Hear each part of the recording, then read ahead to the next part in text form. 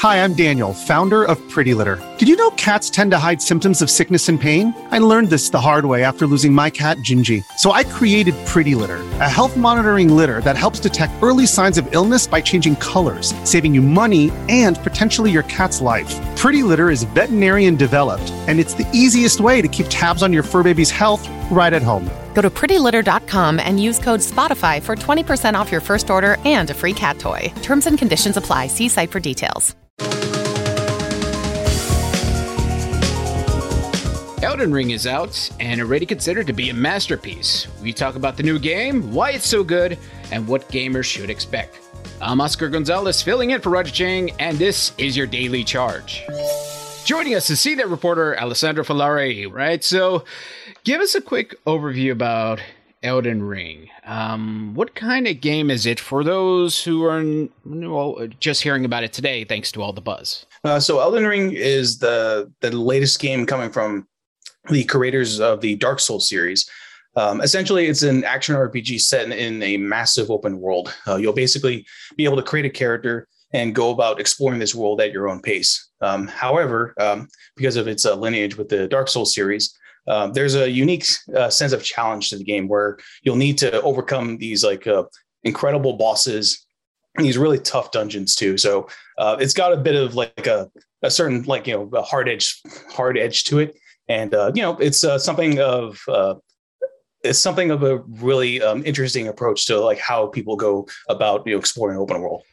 It's developed by From Software. Now, this is a developer. It's not a big name developer like obviously Nintendo or even Sega, but they have quite the influence.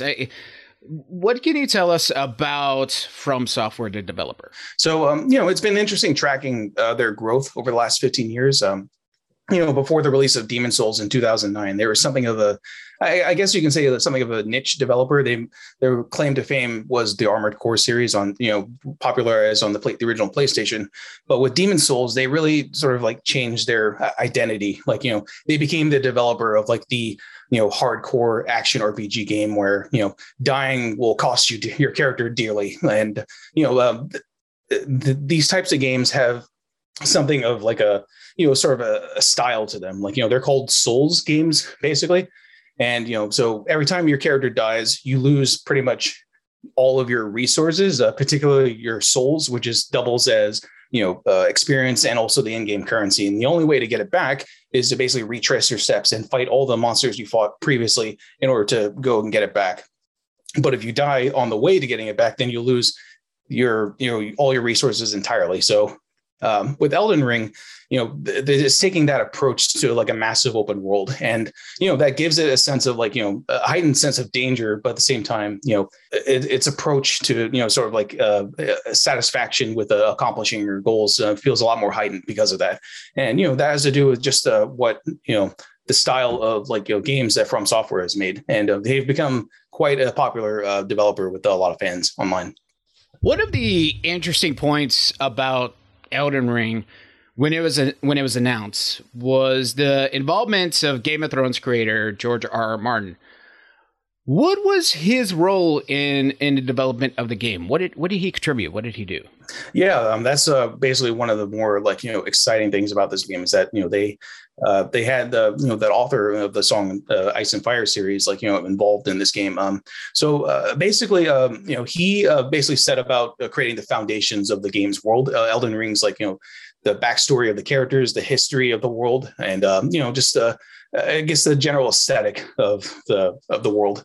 But from there, the developers at From Software sort of just ran with many of his ideas and sort of created a number of characters and the settings from the sort of the basis of the material that Martin created. So it was very much a collaborative effort. And George R.R. Martin didn't totally write the entire game, but it was very much both a melding of both styles between From Software and George R.R. Martin.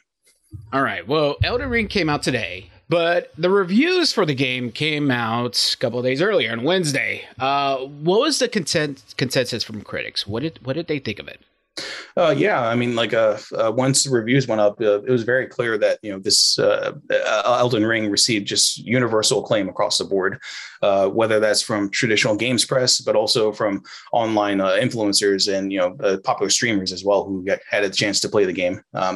It's this is the type of game that only comes around every few years. I believe the last game like this that got this amount of acclaim, upon release was Legend of Zelda Breath of the Wild. And there's definitely some similarities between this game and Breath of the Wild, because they're both sort of about bringing sort of classic games into the open world setting. So this is a game that just got a lot of people excited, and it's certainly one of the most anticipated games of this year. All right, and CNET does have a review of the game. It came from our writer Daniel Van Bloom, and he is new to the From Software games, so he gave it that perspective. Alessandro, you played it too, so just give me just a general thought. I mean, it could be real quick, but what do you think of the game after I'm sure you spent a ton of hours into? Just what do you tell someone that asks you if you recommend it? What do you say? Firstly, I just say that this is very much like an action RPG game in the style of something like Legend of Zelda Breath of the Wild, or the Elder Scrolls V Skyrim, where you do have a sense of freedom to explore the world at your own pace, and also build your character, build your character's strength and sort of the loot at your own pace. But the X factor to this game, of course, is the fact that it is a Souls style experience where challenges are the difficulty of challenges you'll face is very much the point. So it does. These games do have a sense of. They do have a certain reputation to them where the challenges you'll face can often sort of deter people from maybe wanting to give it a chance. But primarily the thing that will determine your success in the game is whether you do have the patience to sort of stick with those challenges.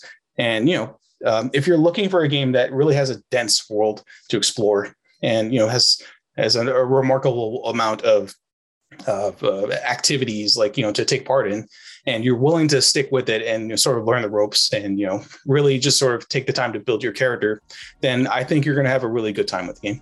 All right. Well, thank you, Alessandro, for your time. You can check out his gaming coverage at cnet.com. If you have any questions, hit us up on Twitter at The Daily Charge, or sign up for direct text messages from Roger by heading to cnet.co/dailycharge. And if you like what you heard, please rate and subscribe to the podcast. It really helps us out. For The Daily Charge, I'm Oscar Gonzalez. Thanks for listening.